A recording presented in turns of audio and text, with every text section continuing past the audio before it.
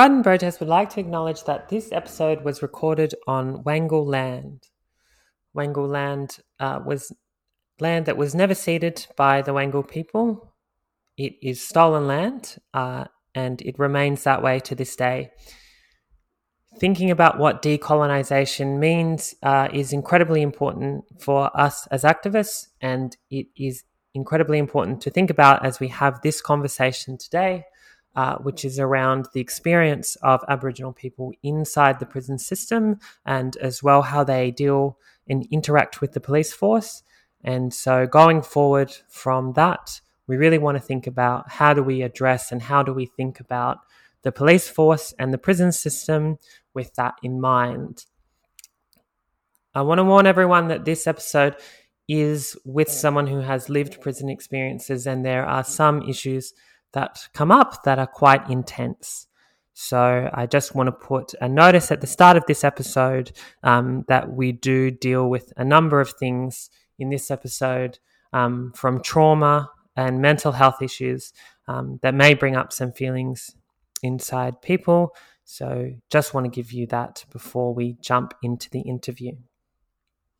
Welcome to another episode of the Pride and Protest podcast. I'm your host for this episode, Charlie Murphy.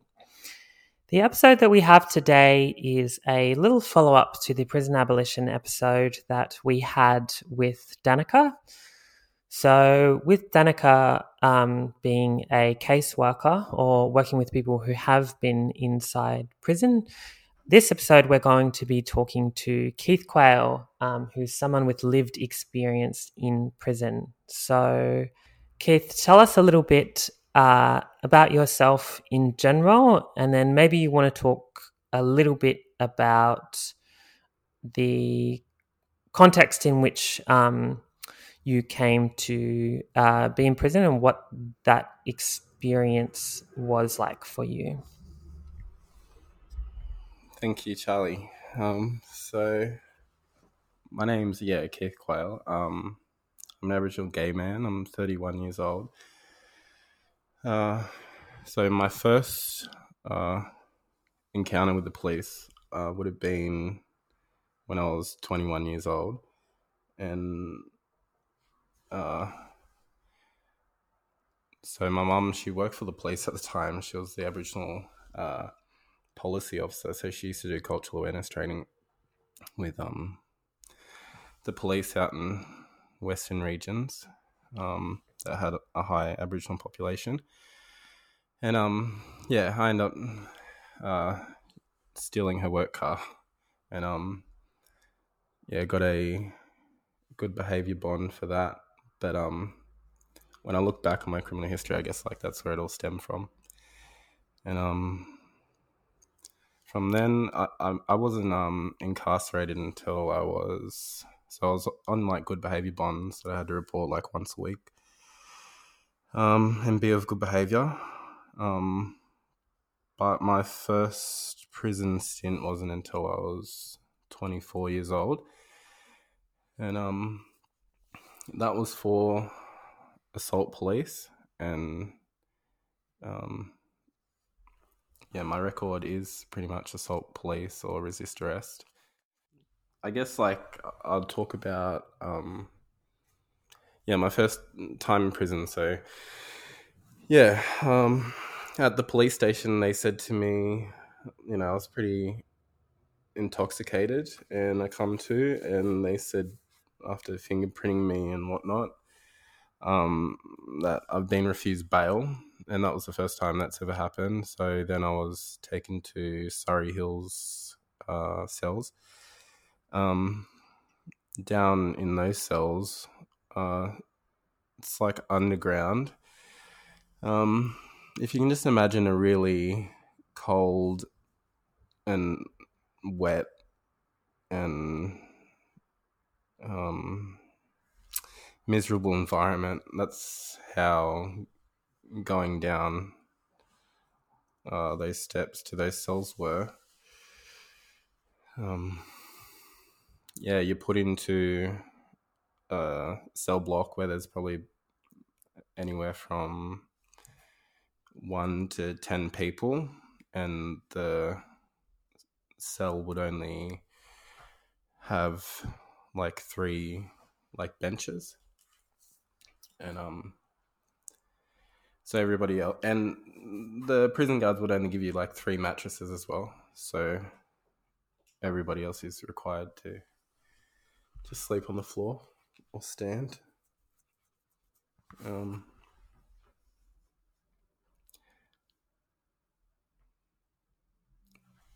Yeah.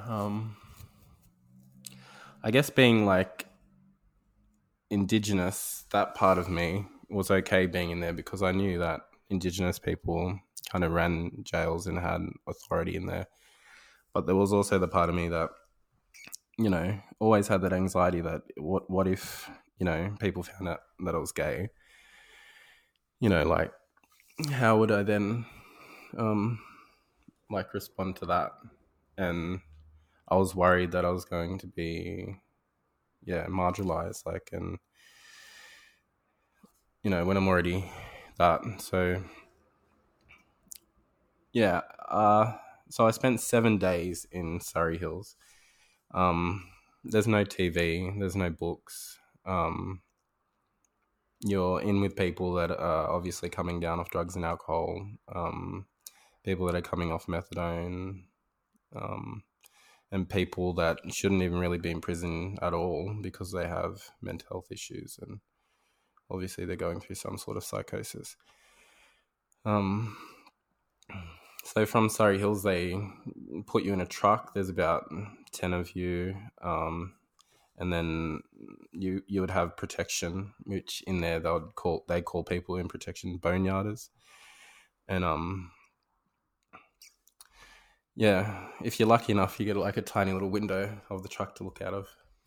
So when you say people who are in protection, what do you mean by them being in protection, and what are the reasons why they might be? So protection would be anybody, when they ask you at the beginning of the screening, when you go into custody, they'll ask you questions. Are you affiliated with any gangs, or are you in need of protection for any reason? So the people that would be in protection can be anybody from like LGBT people, like non-binary people that feel that they would be targeted in the main prison system.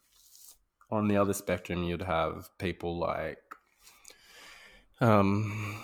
corrupt police, you'd have pedophiles, you'd have gang members that are wanting to not be in the main population because another, you know, gang member or whatever that they don't get on with is in that yard. So yeah, it can range from a lot of different people.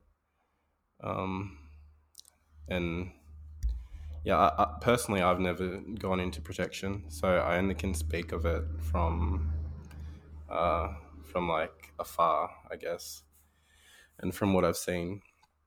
And I do know that anybody that is in protection, I do know that they're already stigmatized, and they're further stigmatized because they're surrounded by what the Maine would call dogs and, you know, kitty fiddlers and whatever. So would you say that, you know, obviously you talked about protection as being a very broad thing that encapsulates a lot of people. Would you say that protection actually is beneficial for LGBT people in prison, or would you say it's a further complication? Yeah, personally, I think it's a further complication because, you know, it's you know, I mean, when I first went into prison, they give you this little inmate handbook, and if you read the handbook, you know, I should have one at home that I can come and show you. But if you read the handbook, like, it looks as if you have all your rights and everything is taken care of. But in reality, when that's translated into actually being in jail, I couldn't, even when they ask you these questions, like, are you requiring protection? It will usually be not even a meter away from the people that you've just spent the time in the truck with. So they're in hearing distance, and also the guards, and also the sweeper, which they call the inmate worker, which would be doing reception, getting you clothes and whatnot, getting your blankets and everything. Like, they would be in earshot of hearing that sort of stuff. And once you go into protection, it's very hard to come out of protection. And I'm finding, though, that they're building, I've seen, like with Junee Jail and Parklea, I think they've just added a new protection unit. And it's quite funny seeing the dynamics change, because once upon a time, protection people were like not respected or anything, whereas in the last couple of years that I've gone into prison, they're the ones that seem to have the power with the drugs in there, and they seem to also get all the good jobs that the main people don't get. And I'm only speaking really at Parklea prison, because that's the only one that I went to that I've seen it like that. Yeah. So when you say, running drugs inside prison and them getting the good jobs, talk a little bit about what that means. What is the hierarchy in prison? How does the actual power dynamics function in prison? So, like the top job, I guess, in prison, which I've had the privilege of doing, would be reception sweeper, and that will usually pay anywhere from 70 to 120 a week. So that's like, if you have that job, like, everybody knows that you're a kind of a model prisoner. Like, everybody knows that you don't have what they call intel, which is you don't have any intel like that you are involved in any drugs, you're of good behavior, you go to the library, whatever. Like, it's all documented, kind of case noted. So unless you kind of have a good behavior record in jail, like, that's kind of how the hierarchy works in terms of the way the guards treat you in jail. With the inmates, the hierarchy, I guess, would go whoever has the money, drugs, and power. And in jail, it changes. For example, like in Parklea, the power structures would be the Middle Eastern people. They would have the drugs, and the Islanders would be their muscle. And Aboriginal people tend to get drugs for free because the other races know that if they are not to give Aboriginal people drugs for free, then the Aboriginal people are going to kind of uprise against them. That is just so intense to hear, because we think about, we don't, but people in general kind of think of prison as this place of disciplining people away from these kind of power hierarchies that may have put them in there in the first place, running drugs or violence or anything like that. But from what you've just described, it sounds like all those things that exist in the outside world merely exist inside in a prison context, but it's just worse. Like the concept of, like, different races or different racial groups, the tension between them actually seems heightened in this context. Yeah. I just want to go back to the conversation we're having around protection and what it means for LGBT people. So you were a gay man that went into prison. You said that you didn't go into protection. So how did you deal with being gay in prison? Is it something that you disclosed to other prisoners, or was it something that you had to stay silent about?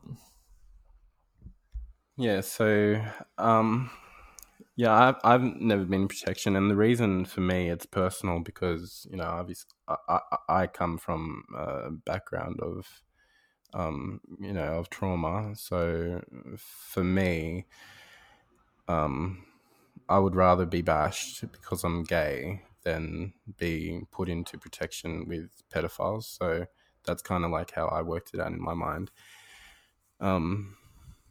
Yeah, like when I went into jail, like I mean, anyone that meets me, I guess, they know that I'm quite big in stature and everything.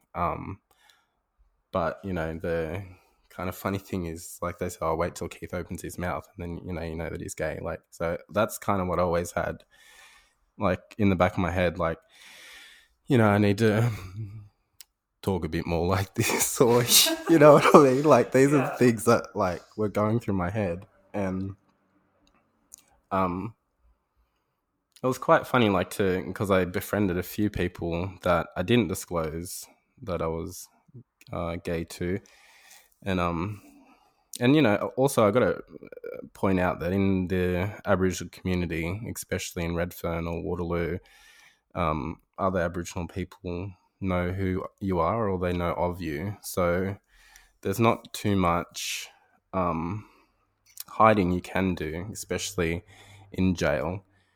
You know, if they don't know you, that obviously know your family or whatever. So, there was a lot of guys in there that didn't know who I was and they knew that I was gay, but they had enough whatever to not mention that to other prisoners. And what I found, I guess, um, heartwarming, like, is that although I didn't make, in my mind, like long lasting friends, but a couple of people that I have made friends in jail, it's not an issue, like my sexuality. And I guess that's something, I guess, that I took away from it, that maybe it's more in my head that I'm worrying about it, that other people, and should I really have to be like, hey, my name is Keith, I'm gay Aboriginal every time I meet somebody, you know what I mean? Like, I don't think that's all of me. Yeah, it's just like a part of me. Let's go back to the first time you arrested. So you had talked about being at Surrey Hills Police Station and then being taken in the van or the vehicle. Yeah, what was the experience like? How and how did you feel in those first moments? Yeah, like when you're in the truck, like, like I said before, if you're lucky enough to get a little window, you can kind of, because when they drive you out of Surrey Hills, you're taken past the street of Hungry Jack's and then you turn left onto Oxford Street. So, I guess that ride didn't mean as much, or could have meant as much to other people as it did to me, because for me, I'm looking at these tiny little bars and all I can see is, my people like walking around and and that this street that, obviously brings back so many happy memories for me. And yeah, seeing that kind of go in the distance, yeah, it's something that will always stay with me. It's just full of anxiety. I mean, like, yeah, like you're in a truck, they're no more than like an inch from you.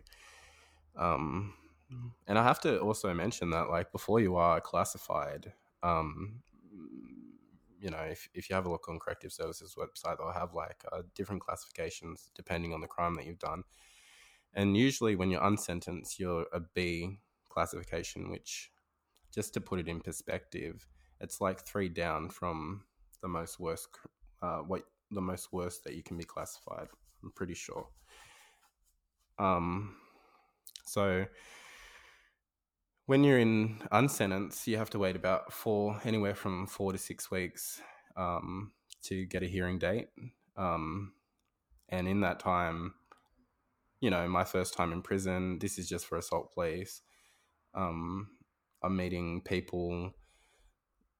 I'm meeting cousins, like one cousin, for example, that was from Wilcannia, and he's in for murder. Like, I'm meeting people that are in for rape. I'm meeting people that are in for, like, crimes in my mind that are nowhere near at the severity of my crimes. So inside, I'm petrified, because I just don't know what these people are capable of. You do feel a sense of, I guess, brotherhood more so with Aboriginal people, but also I have to mention, the openly gay people that are in jail, that are in the main, that refuse to go into protection. And I mean, I find those individuals pretty amazing, because they know that they know kind of all the feelings that I'm feeling, yet they just still say, fuck it, this is me. Yeah, I find so much strength in that when I look back on my time, I wish it's something I could be. And when I look back on our struggle too, I think, it's important to be different, especially in environments like that. And so on that as well, like, I will mention, that they are seen as kind of like a spectacle, and the boys will make fun of them in a joking way, but sometimes they go a bit far, or it's always highly sexualized talk. And as an introvert, I guess I don't want to be the center of anybody's attention. So, yeah. Yeah, I think, there's a fine line between, the ability to live freely, but then kind of having to exist in this space where you, I guess, have to fulfill certain expectations from people, especially in, environments where you are a minority in that space. And I think there's always that inherent tension. But I personally can't imagine what it's like in a prison environment. So let's talk a little bit about what it was like for you coming out of jail. You mentioned that this was your first time in jail, which then I assumed that you had gone back. What was it like coming out and then having to go back in? What was the situation in which that arose? And I guess what I want to get at is, how did the prison system fail in the first place to actually address the causes for going in there for you? Yeah, like, probably about like a month before you are to be released, they have welfare that will come around, and they'll usually organize your Centrelink payments. I think Danica mentioned in the last episode it's something like anywhere from $300 to $600. So that's your crisis payment plus your advance of your next payment. So you have to remember that you are getting like an advance out of that payment. So really, your next payment when you're out on the street, you're only going to end up with probably about $230. I know that Housing Commission, they provide you with up to 1 month of motel accommodation. In some cases, they extend it. But in other cases, for me, when I got out of prison, they put me in a place, a foster house on Mary Street in Surrey Hills, and like the scene, the place was, you know, yeah, like there was probably about, I don't know, 40 odd single beds. You had like one tray, which, you know, obviously getting out of jail, you don't have much belongings anyway.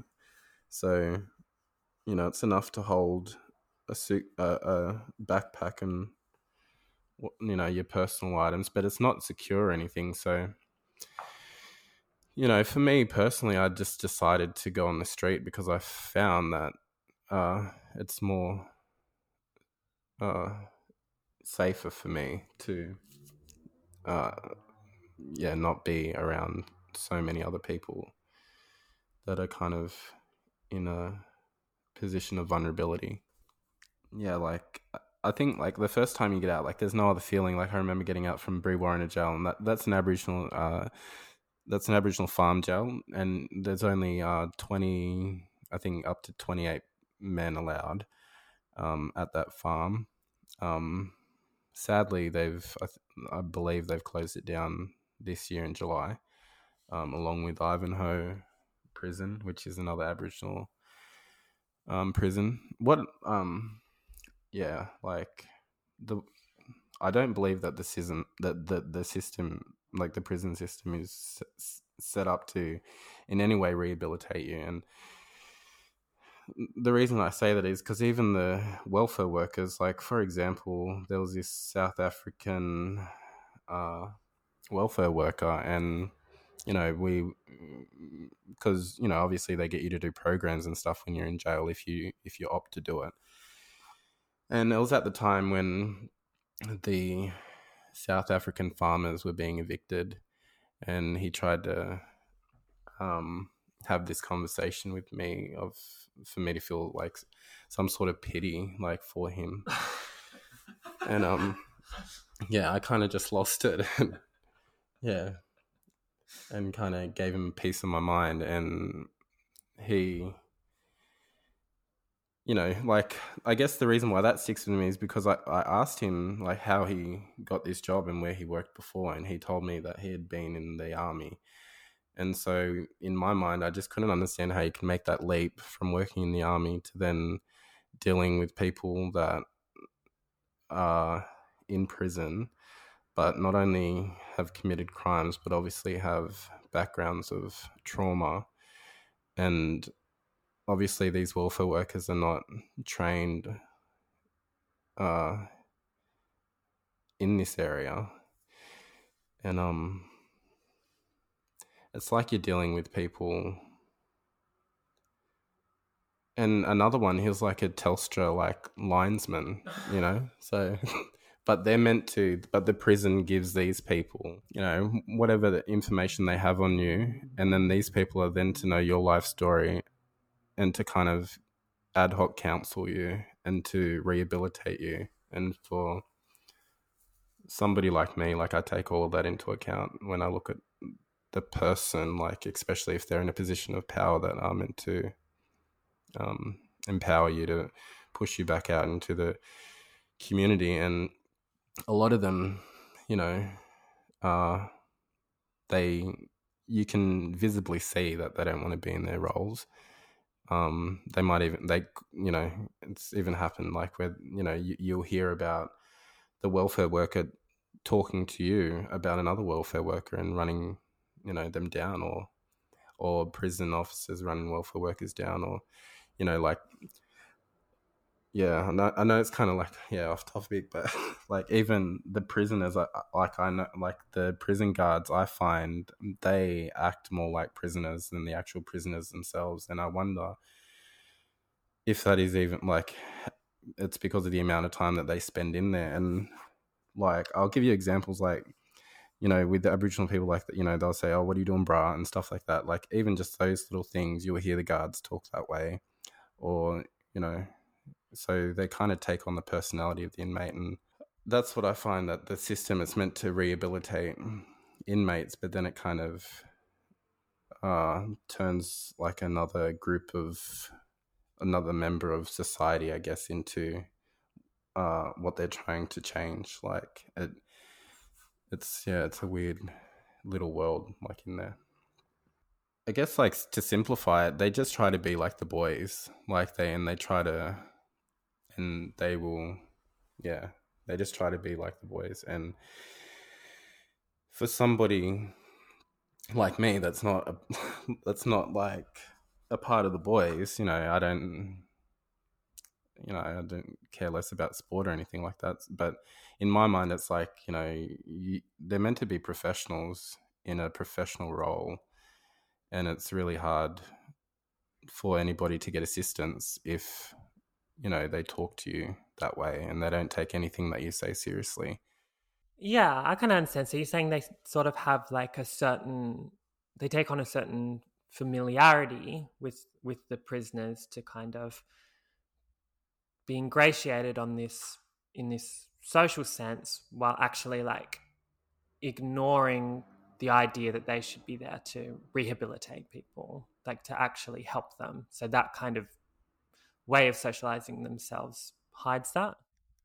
They think that they're getting more respect from the inmates, but the inmates just think they're fuckwits, to be honest. Like, and that they're just tryhards, and in that they have no lived experience, and they're just trying to emulate.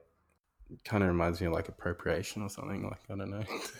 And I even had that conversation with my parole officer, and because she was a guard before she was my parole officer, and like, I just moved from Waterloo out to Maryland, so I had change of my parole officers, and my parole officer at Leichhardt, she was very like trauma informed, and so working with her, like, it was pretty easy because she educated herself around that sort of stuff, that people that usually go into prisons have backgrounds. And, like, I don't want to say the majority, but the ones that I've come across, like, you find very rare that they actually do want to help you. Like, I had them before. Like, I've been into prison now 4 times, and the last time was because I had a parole officer at Leichhardt, and he wasn't trauma informed, and he kept adding conditions to my order. And one of the conditions was to not consume alcohol. And I've I've already given this person ample documents and evidence to show that I'm medically known as an alcoholic. Like, so, and these are from psych reports and everything. It's not just caseworkers. Like, so what I couldn't understand, is that he would even put a condition like that. I tried to even fight that condition, and I asked to speak to the Aboriginal worker at Leichhardt, and he said that, pretty much that their job is to help, like, to help you rehabilitate, but their main priority is to keep the community safe. And if I'm not going to stop drinking, then obviously the community at risk. So, that's important because I think a lot of people, like myself, tried to get into rehabs, and it ended up being Duralong told me that in the Central Coast, and mind you, this is meant to be a rehab that is that accepts people that have traumatic backgrounds, but also that have drug and alcohol issues. So I think they put it under the umbrella of dual diagnosis.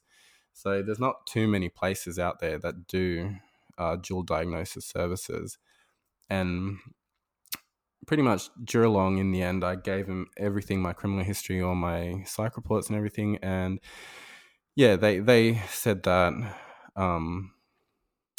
because around Christmas last year, I had a admission into St. Vincent's Hospital, and I was there for 2 days in the psych ward. So they took that as I was too mentally unstable to enter the rehab, even though I had told them that prior to my admission into St. Vincent's Hospital that I had just lost my business, which I was running the Aboriginal Cafe, Biri Cafe in Redfern with Arnie Beryl.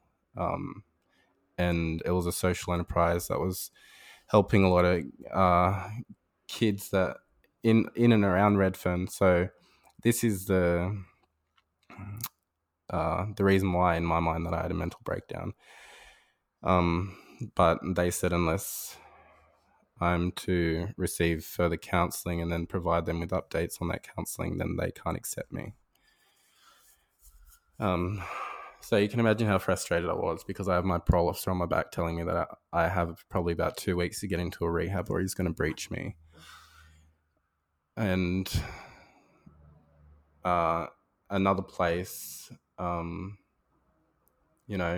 because of my long criminal history, wouldn't take me because of my violence history. And they, even though I had explained to them that all my violence had been under the influence of alcohol, and these are the reasons that lead up to my drinking and the reasons around addiction. And I'll go back to also that point of the how you said, not to drink alcohol. When I did get breached and I went back into jail, it takes about 6 weeks to get your parole hearing. So I had to go back in front of the magistrate for sentencing on the new matter, which was assault police. And look, I said to my lawyer, like, can you please explain to the judge that I don't understand why they're criminalizing a medical condition. It would be like if you had cancer and then they said, oh, well, we're going to criminalize you. And I understand that, making that comparison, people that are on chemo or whatever, don't act out. But I guess the reason why I make that comparison is because the way that people view people that are on drugs and alcohol, they view them as if it's a quick fix and they can just get better, and they don't actually take into account the trauma that led up to that person being addicted to drugs and alcohol in the first place. It's just insane that there would be this cycle where, you go to prison for certain violent acts under the influence, and then you can't get into rehab because you have a violent past. That is a complete catch-22, there's no escape from that. And then, of course, it doesn't account for what you were saying about, external events that will have a negative effect on your mental health, and how easy it is when you are in those precarious situations to have those influences, be a trigger for and then you're locked out of all these services. It's crazy to hear that even rehabilitative services, so you have your punitive services, but even the rehabilitative services will be locking you out as well. You had mentioned that, going to go a little bit left field here. You had mentioned that your mother had worked in the police force, and that you had spoken to Aboriginal workers in Surrey Hills as well. How do you see the integration of Aboriginal people into the police force and corrective services, if they are? And do you see it as a successful way to essentially address the problems that Aboriginal communities have with the police and prisons? No. No. Yeah, I don't. For me personally, I don't believe in I believe prisons are obsolete, and I believe the police force should be too. Because I just think that they're tokenistic gestures, really. Even in jail when you have Aboriginal workers, they're only given so much access, like to materials and things, you know. So unless you really love your job in there, like, you know, I can see why people would leave, and, you know, not because you know, the working environment, even just from seeing how the working environment is for the corrective services, you know, you can. I couldn't understand why you'd want to be in a job if you hated it so much, you know. And also, you know,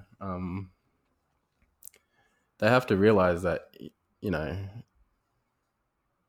that it's a two-way street. Like, if we didn't commit crimes, they wouldn't have a job. So, you know,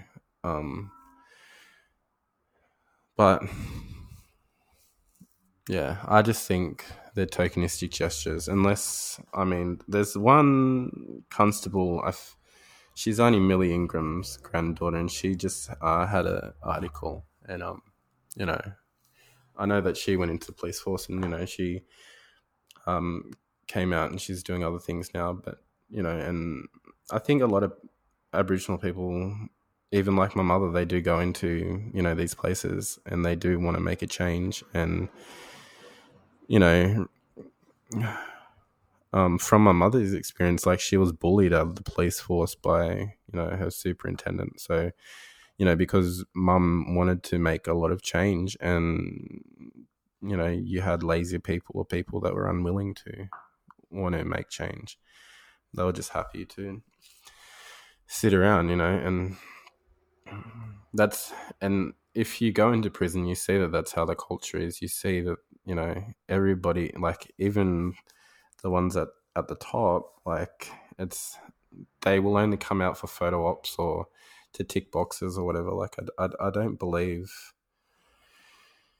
I don't know what the solution is, but I definitely think that people have seen that the police and the prison system's been around for how long, and if it's not working, like, I don't understand why we keep doing it.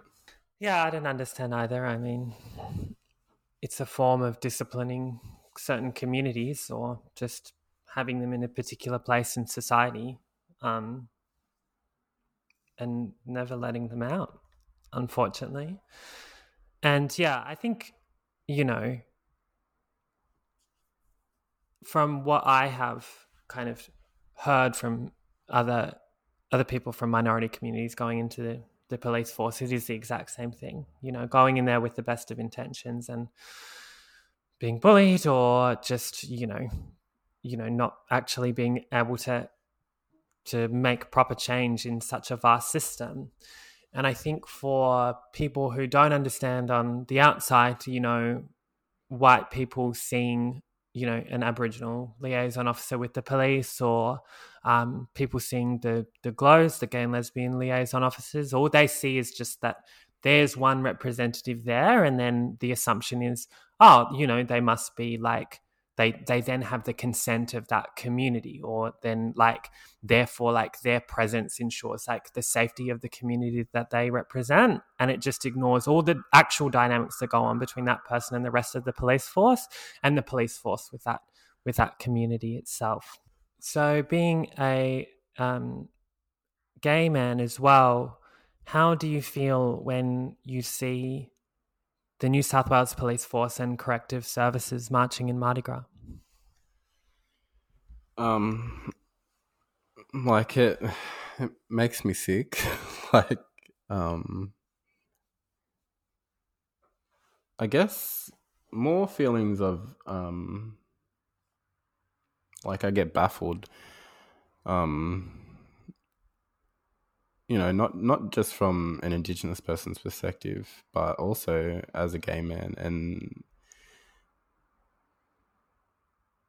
you know, I believe, because Mardi Gras was, you know, started on a riot, I believe our treatment, you know, I think the best example would be the marriage equality plebiscite that they had, and the campaign No, and the disgusting, shit that came out of that, from people that will say that they're conservatives when really they're just hateful people.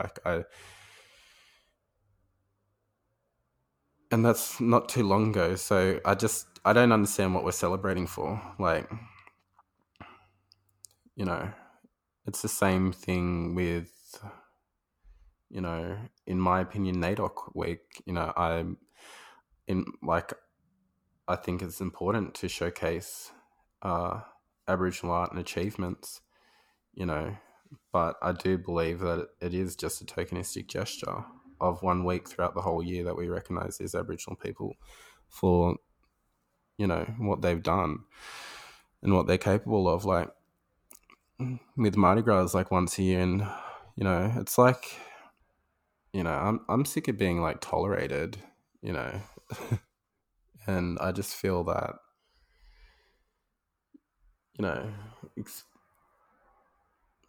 I didn't even know corrective services much, so that's new to me. So I mean, I don't even know why, because anybody that has gone into custody will tell you that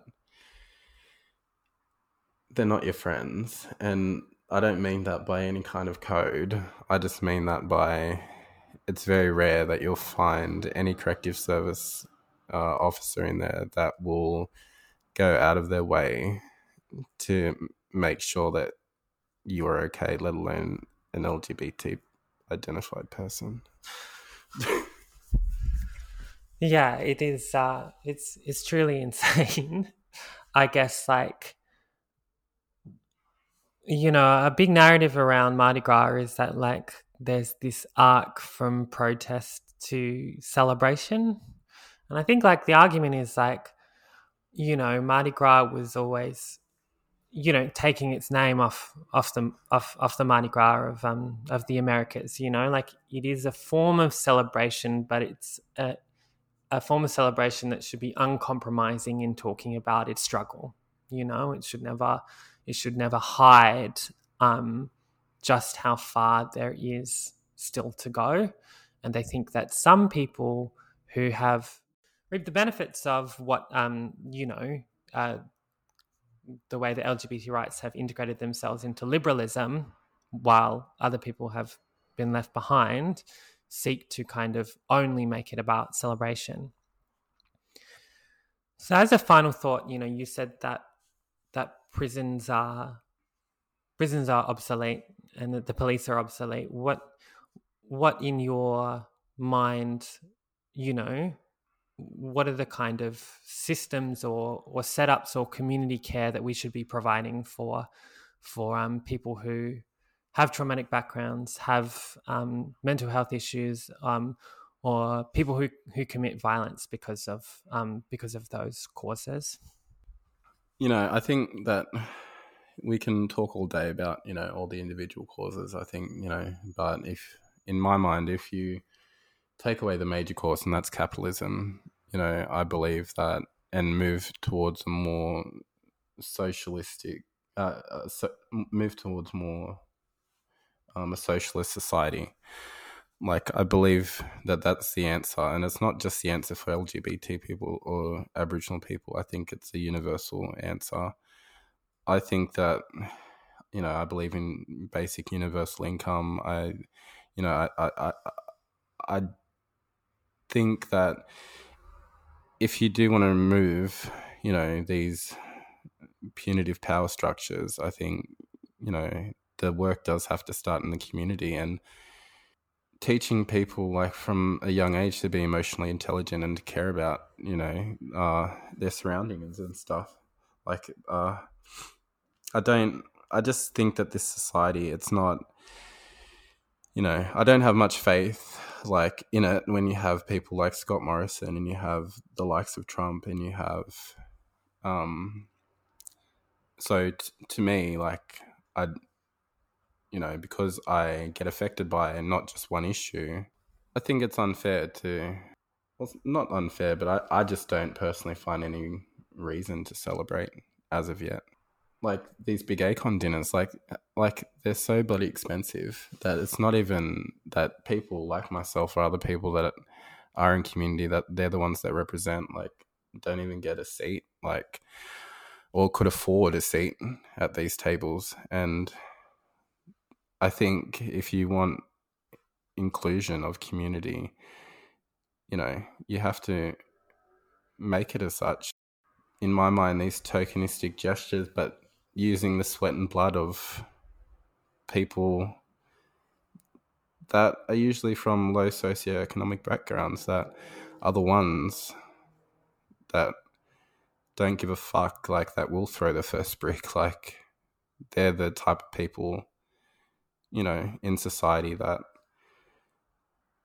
I believe that you need to, like, kind of reach out to and not forget about, you know. And